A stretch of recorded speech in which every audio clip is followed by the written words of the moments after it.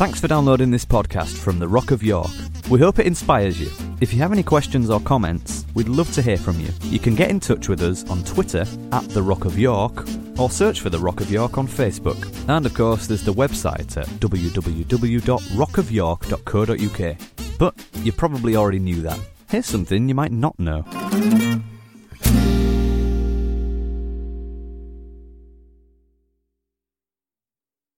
Now, I want to talk for a few minutes tonight about something that is very much linked to anxiety.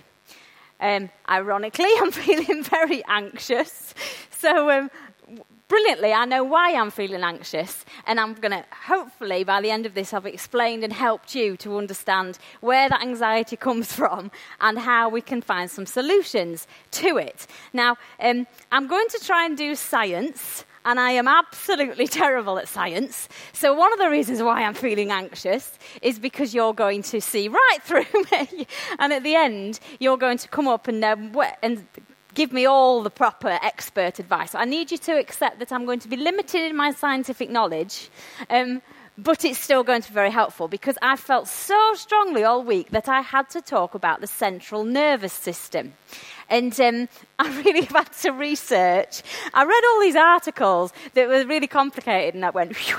So I looked on GCSE, BBC Bitesize. I thought, if it works for 16-year-olds, I might be able to understand it. So I want to just explain, well, it worked as well. I want to just talk through how the central nervous system works, and then make some points around that. I think that will be really helpful for at least making you think and go away and have some stuff to chew on. Now, the key question that I've had in my head as well is this, and I'll revisit it in the middle and at the end. And it's, did Jesus understand the central nervous system? That's my question.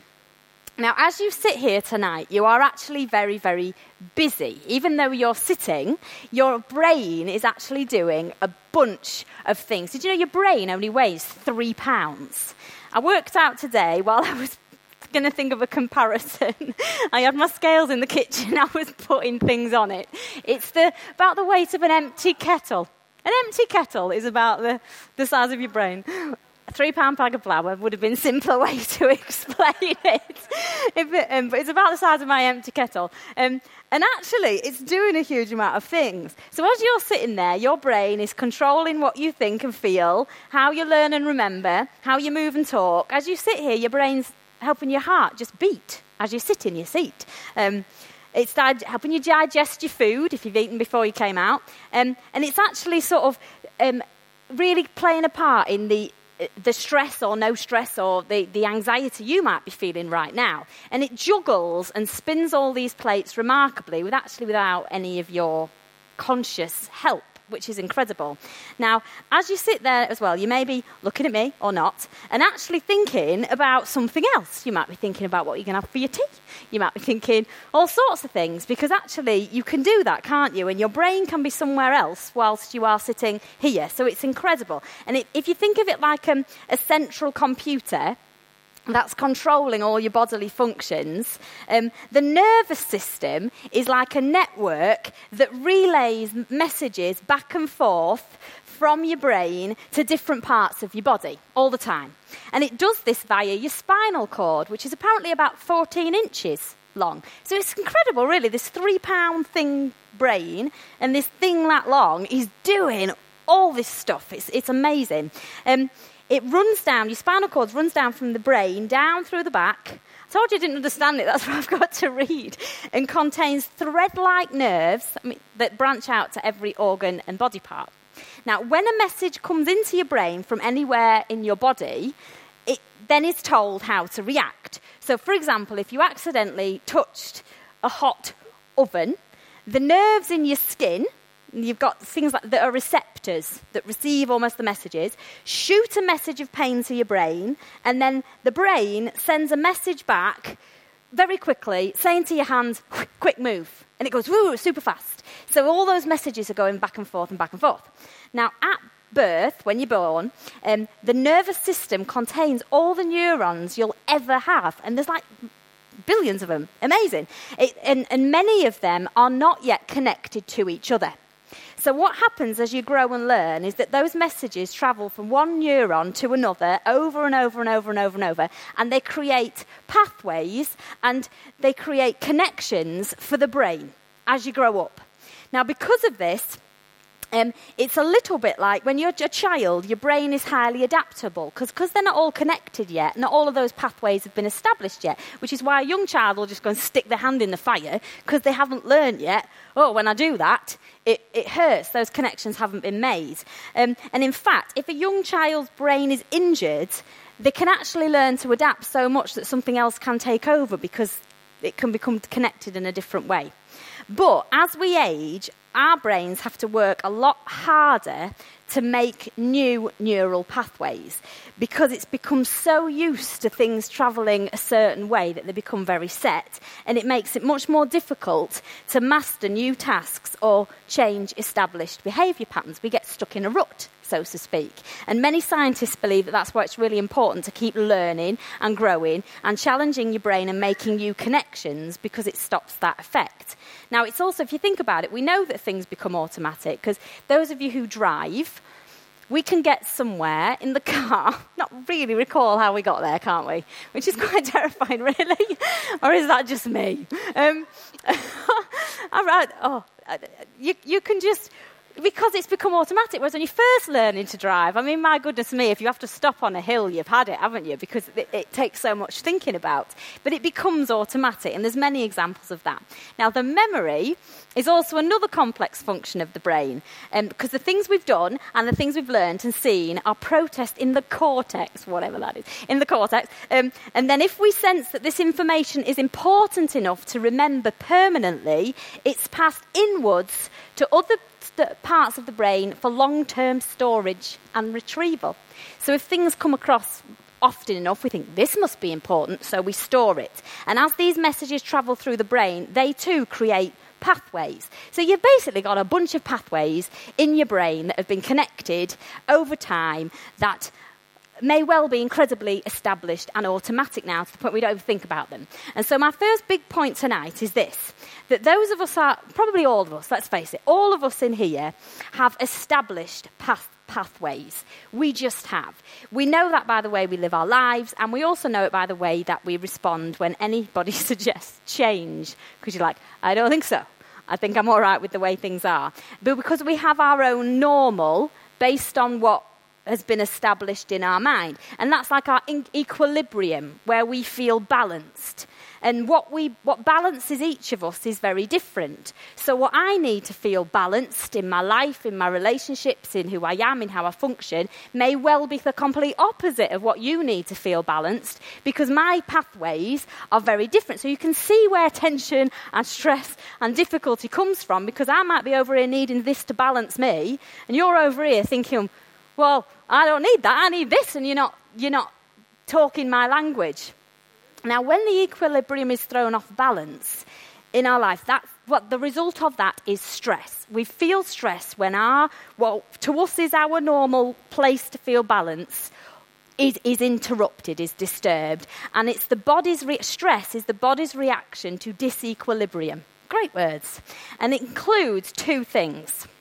Number one, think of it as like an alarm response that signals imbalance. All of a sudden it's like, I don't like this. I don't like this. Something's come in that's not in how we like our equilibrium. And then it includes coping mechanisms that seek to restore the equilibrium. So we feel something like, oh, I don't like this. And then what we will draw from is a bank of things that we've learned over the years help us get back to feeling all right again. And we all do it, don't we? Because we all have those triggers, those things in us, that alarm system that screams in us, this is not okay. This is not okay, this needs to stop, this needs to not happen, this is not how I like things to be. And then we seek to attempt to restore what we like as our normal, yes? Now, within the central nervous system, cells cope with imbalances by means of three responses. Am I teaching you anything new, or do you all know this already? Is it just me? I had a really bad science teacher at school. No, I really did. I was very good and I listened very well in all my lessons, but we had a series of supply teachers for 2 years. I blame that. Don't ask, I could I could have been learning and researching in my own time for the last 25 years, but let's not go there. Now, within the central nervous system, cells cope with imbalances by means of three things. These are the three things: feedback, habituation, and adaptation. Now, your first line of defense is feedback. So here's an example. If you step on the end of a plug, have you ever stepped on the end of... It really hurts. I think it's one of the worst pains. You step on the end of a plug and your system is going to... System changes. It screams. Your system goes, whoa, don't like that. And then thousands of cells send messages of alarm to your brain saying, respond, respond, respond. And left unchecked, if your brain didn't respond, you'd get in such a state of panic and overreaction that it would just be awful. So you have some cells, what they do is they feed back and they send inhibiting messages back to those original cells, and those messages are a kind of, settle down, we're all right, we're fine, and they sort of feedback that it's fine, and then your pulse increases and your respiration might increase temporarily. You might shout, you might swear, you might hop up and down, you might... you lift your foot, you rub your foot, but it's soon over because you've got some cells are making you panic, but other cells are sort of calming you down and saying it's all right, and they're sort of balancing each other out. Now, if the second type, habituation, sounds like it's the forming of a habituation, but it actually isn't. What that is it's the process by which nerve cells become less sensitive and responsive to something that's repeated stimuli, because what it's going to do is prevent things coming in. So again, really simple example. You can go into a building, perhaps you came in here, and when you first walk in, you hear some sounds, you smell, you sense how warm it is. You come in the building and all of those things hit you. But when you've been in the building for a while, you don't notice those things anymore. All of a sudden, they're just... like if you just stop now, I can hear now behind me. Can you hear that? I haven't heard that all night, but now all of a sudden you can hear it. And you sort of learn out on that. And you sort of tune things in and out, don't you? You can be having a conversation with someone here, and someone else can be having a conversation there, but you don't even hear it because you're actually focused on that thing. So when cells continue to receive repetitive stimuli over a short period of time, we can actually learn to shut out distractions. We can just learn to tune them out. But if we do this over a prolonged period of time, it actually starts to take its toll on us, because receiving cells have to make such an effort to suppress those unwanted things that they'd actually become exhausted. So then the second form of habituation becomes necessary, and that's when the nerve cells actually undergo physical changes, and they actually start to destroy their own neuroreceptors and even sever the connections, and what happens is they start to block things from coming in. So do you understand that process, that you've got the settle down? The settle down is the first way of sort of speaking to our responses. Then it becomes the thing where the messages are prevented from entering the system that it is trying to protect. 2 steps. Now, the third step kicks in if neither of those are effective. So if we don't respond to the feedback, settle down, and if we can't, those things are still getting through despite the fact that we're trying to prevent them, and those messages keep coming in, they disturb the balance, and that is when a new balance must be created, a new normality must be established, and that's called adaptation. When we're so bombarded with that information, it can't be kept out, it can't be prevented, that it's going to come in no matter what, and we're going to have to change and adapt to it. Now, if all attempts to prevent messages entering fail, the receiving cells will increase their responsiveness, and they decide they're going to join in rather than trying to tune it out. Now, I'm trying to think of making this really practical. I have been in a situation where I did everything to try and re-establish an equilibrium in my life, where it was like, this is not normal, I don't like this. So I fought and resisted, and I wasn't going to change, and this was how life was going to be, and everything was... And it got to the point where there was no other way to go other than to find a way to let some stuff go and find a new normal. Because whatever it was, whatever my normal was, it was gone. And so you come to the point where you think, I'm trying to get back something that just... I have not been able to prevent it from changing. Now I'm in somewhere new, experiencing something new. Every single message that's coming into my life is something different. I'm going to have to find a new normal. Now, I don't know where I am. It's okay. Now, the normal I think I'll miss that bit out. 1 second. Right. What happens then is if it's all right, I can't make that bit now, join that bit, because the bit at the beginning don't work. I'm going to read it, because otherwise I can't find it.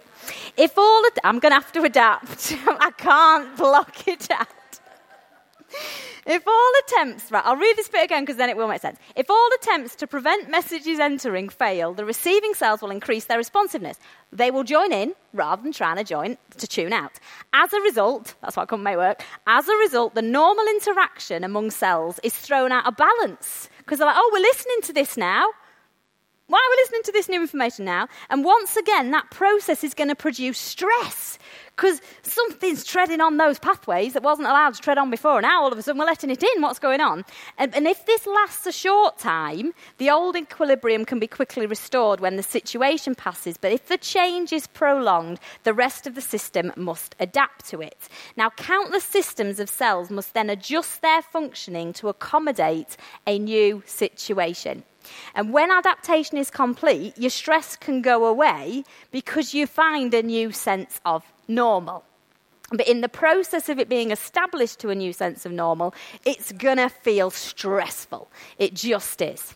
And some of you may be feeling stress right now because actually you need to find a new sense of normal and accept that whatever was is over.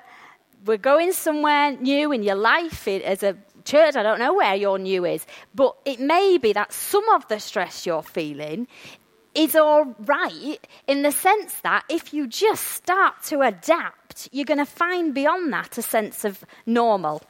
Now, whether we apply this positively or negatively to our lives requires a very honest look at our quest for normal. Because you could be, what if the normal that you're going to create is actually not a good normal to be in? So you've got a question, haven't you? Now, my grandma resisted change all of her life. I mean, you know when you go to have you ever been to York Castle Museum? My grandma's living room is in York Castle Museum. It's the 50s one. It is identical to the point where when me and my mum and my sister visited, I mean, we just wept with laughter. It was my grandma's living room. It just was. You know how they used to... I better not say anything in case anybody's house is like that. Anyway, that's my grandma's living room.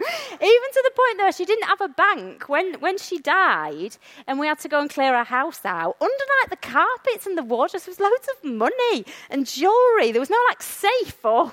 It was just hidden. It was like a treasure hunt.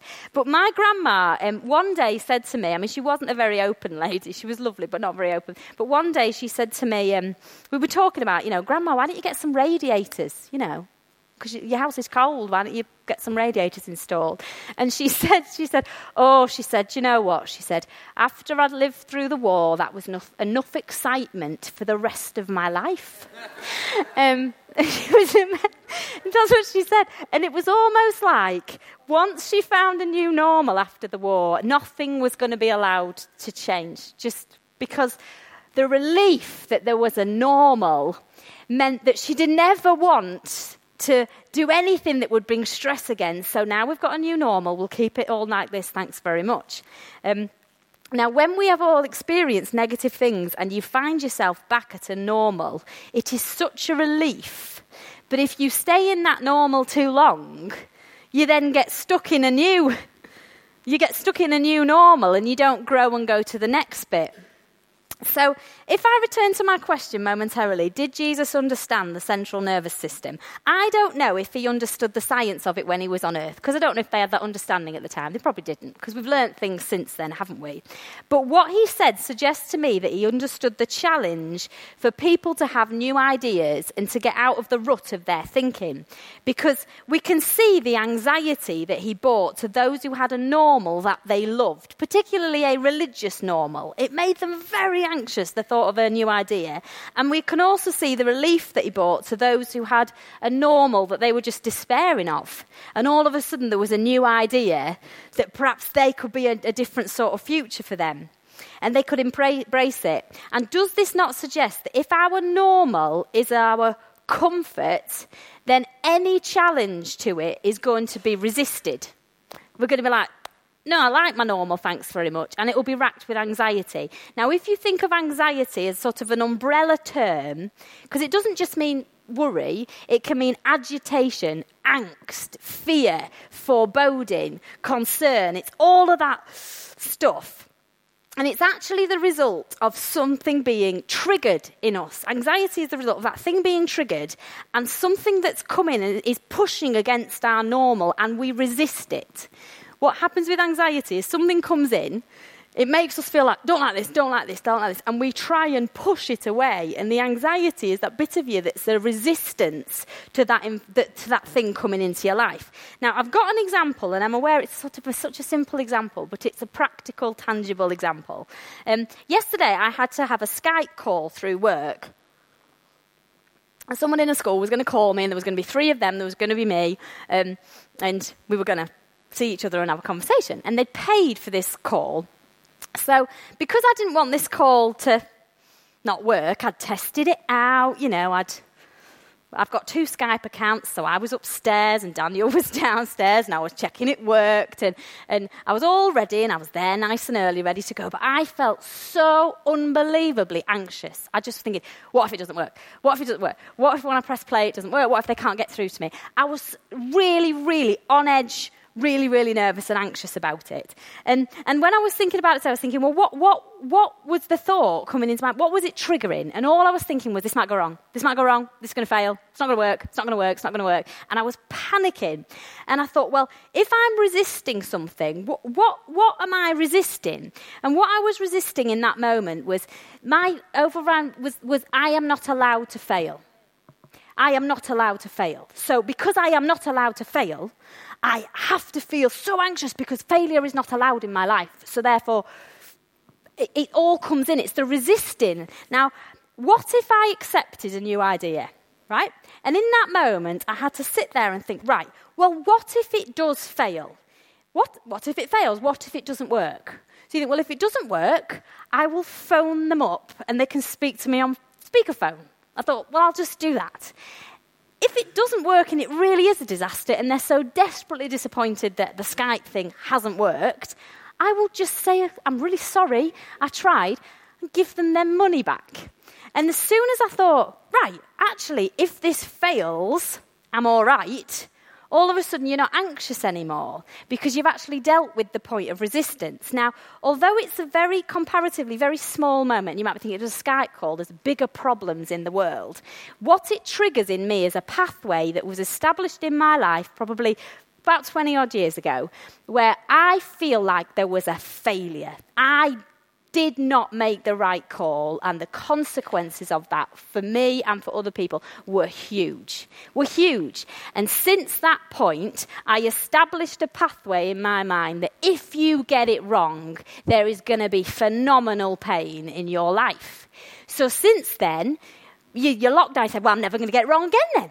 Because if when I get it wrong, there's pain, I just won't ever get it wrong again. And you set up this pathway that has to then avoid and feel anxious about anything that is going to walk on that path. Does that make sense? So those little things become things that walk along the pathway that actually is so established deep at your core.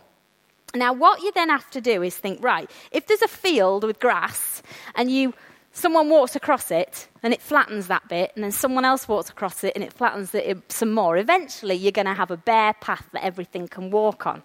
And the only way to change that path is if you stop walking on it and actually give it chance to grow again. And it can grow. We've been hearing all about seed and the potential of the seed and all of those pathways that we may have established in our lives ages ago. If we start to walk new paths and have new thoughts and tell ourselves, no, I'm not walking down that path again, and sow something else, over time, those pathways are going to grow back. They're going to start to bear fruit in a different way. We can walk in a different direction, and there's great hope. Because don't you find that we've had to work really, we have to work really hard to think differently, but we haven't had to make any effort at all to get those anxieties in the first place. It's like they've just happened. So my question is, what is being triggered in your life at the minute, maybe even tonight? What pathways are being trodden on, and what are you resisting? What in your life, if you are anxious or angry or agitated, don't just think of anxious as sitting there sort of worrying. If you're agitated, anxious, on edge, nervous, what are you resisting in your life? Because you don't automatically think of it like that, but it is. There's something that you're saying, you can't come in here, and you're trying to resist something. It might be a belief, an idea, a thought that terrifies you. And what if you stopped resisting it? What if instead of resisting it, you let it come in and you have a good old look at it and you think, what if I follow this all the way through? Even as I get anxious. Every time I come up here, you get anxious, and you realise at the root of that, you're thinking, well, what if people reject me? What if I get up here and you think, well, you're no good, that's no good, and you walk out the building and you pull me to pieces? What if you do? Because if I'm anxious about that, it means that I can only be worthy if you say I am. But if that's not the truth, that I can be worthy because he says I am, because I know what's in my heart and my intention. What if I decide that my worthiness is not going to be based on whether you like what I'm saying or not, but on whether I, in good faith, am willing to share my heart with you? All of a sudden, you don't have to be anxious anymore because you're not resisting something that could have a real negative impact on your life. Now, I'm nearly there, but this does come with a little bit of a health warning. Because, like I said, it depends what normal you're trying to establish. There are all sorts of ways we can deal with the irritants in life. And this is a really good example of how your central nervous system can kick in and do something quite interesting, depending on what you put into it. Now, there's a story that I read in a book that you lent me, and it was about a lady called Sally. Now, Sally had a runny nose, right? And normally, if she had a runny nose, she'd think, oh, I've got a bit of cold. Just let it play out. It'll go off in 2 or 3 days. But she was going on holiday, and she didn't want us to wreck her holiday by being poorly. So she went to the doctors, and she said, please, give me something for this nose. And he reluctantly gave her something because he took pity on her because she was going on holiday. And then she got these nose drops. So what she did was she used the nose drops, and it immediately made her feel 1,000,000 times better. She thought, yes, this is great. Lasted for about 3 hours. Took the nose drops again, felt brilliant, carried on. But after a couple of hours this time, the impact of them had worn off. And what she found was that as she kept taking them in her sort of anxiety to, I can't have a cold on holiday, she found that the impact of what she was doing was starting to wear off and was beginning not to have any effect on her runny nose whatsoever. And the problem is that the body actually makes chemicals itself to heal such things, and that there's certain natural body chemicals that cause nasal congestion and other ones that cause nasal decongestion. So all the time, your body is actually trying to balance itself. Now, by introducing something artificial, she actually disturbed the natural balance, and then it meant that her body adapted and said, all right, we don't need to be doing that anymore. And so by putting something artificial into her body, she actually found that she was overusing the drugs, and it became really, really counterproductive. So in trying to keep the balance, her nose had literally become dependent on the artificial decongestants in the drops, and her nose was now addicted to the drops. And it had built up a tolerance so that she was going to have to keep putting more and more drops in her nose to actually have any impact whatsoever. And if you're someone that in life is finding solutions to your life in something that's not going to work with how your body and your life and your spirit is meant to be, you're going to find you need to take more and more and more and more of it to have any kind of impact in your life. And it can form those really, really strong addictions. And what she had to do was she had to put her nose through withdrawal symptoms so it could find a natural balance again. And I can think of a million times in my life where I've substituted artificial solutions to make me feel better. I can think of millions of times when I've done it. So can you, when you think, this is how I should really solve this problem, but this right now will make me feel better. So I'll just plonk that in, because that'll then work and I'll get back to normal quickly. And actually, the key point is that some of this stuff takes work.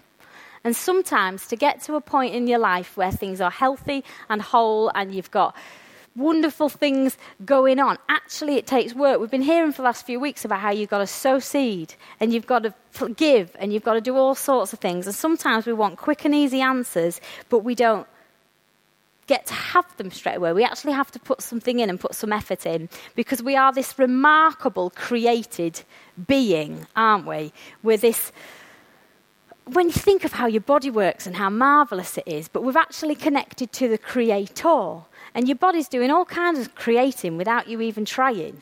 And so if we can connect this Creator-created thing to the Creator, we could have some real solutions in our life. In the same way that your sensory receptors, your eyes, ears, nose, mouth and skin, drawing information that sends messages to your brain and back to other parts of your body, there's actually a spirit receptor in you.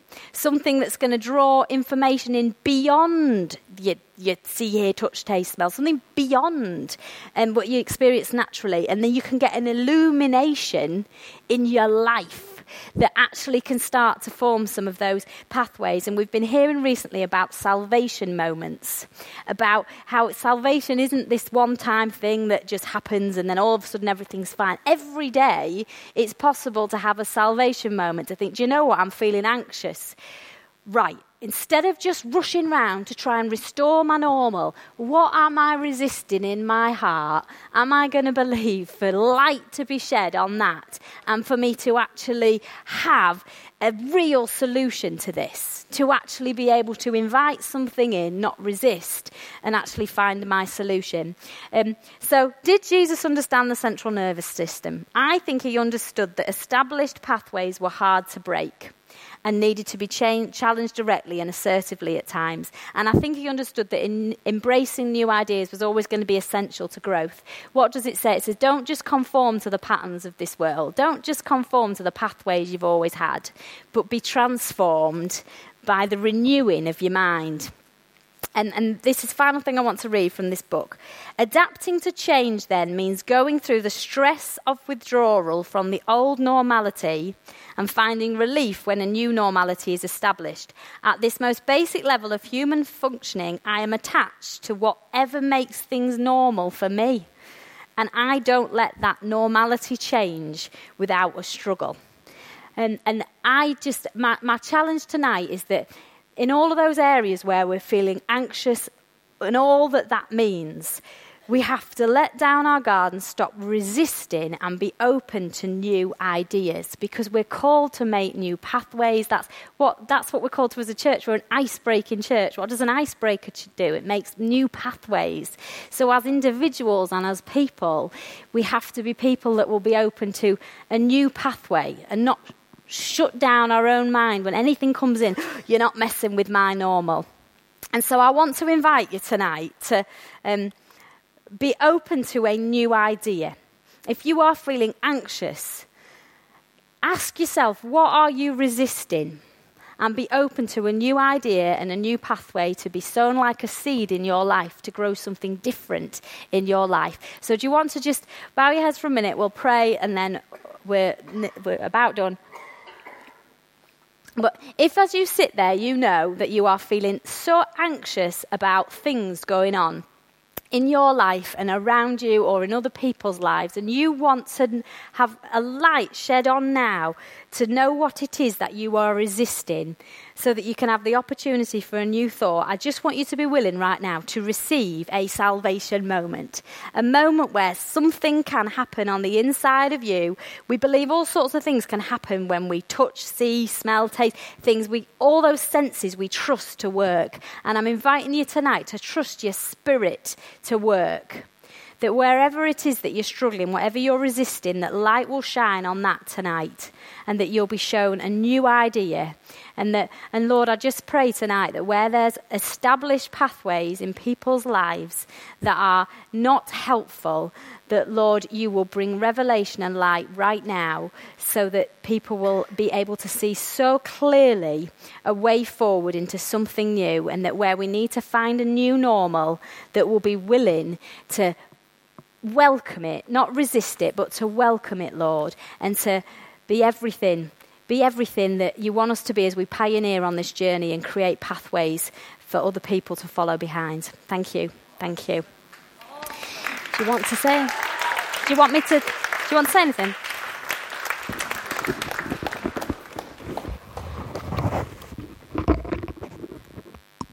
Well, I enjoyed that science lesson.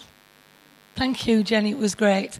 There's so many things that, we could probably say to add to it, to give more illustrations or what have you. I don't want to do that. But I just felt that maybe this would help some of you. When, it's probably 10 years ago, suddenly we were faced with an understanding of the gospel that we'd never been introduced to before. I was born into a Christian home, and that has always been my normal. I often think I never had the opportunity to go from being somebody who had no idea of God or religion or whatever, and then make a choice to come into it because you think about it and, you think, is that what I really want to do? I was just in it, and that was my normal, like Jenny's been talking about. And of course, it's all taken as you fed it all your life from being a child. You're told, at bedtime you pray and you do this, that, and the other. Then all of a sudden, something intruded on that well-established pathway that I'd had for 40-odd years. With things like, and I know some of you have heard this before, but I'm just sort of reminding you, things like, did Jesus die on the cross to save us from God? Just that sort of a question.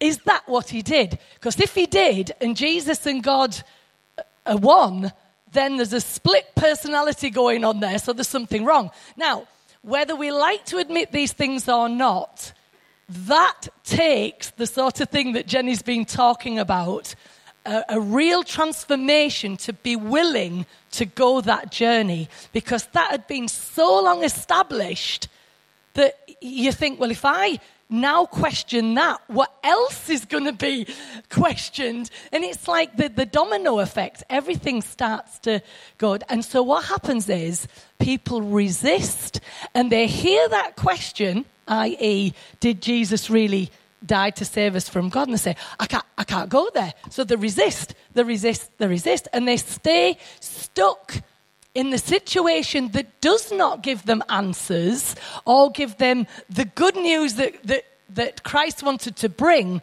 but they'd rather stay stuck than go that journey where everything's going to have to change. Now, does that help a little bit? Now, I know we as a church have been willing to do that.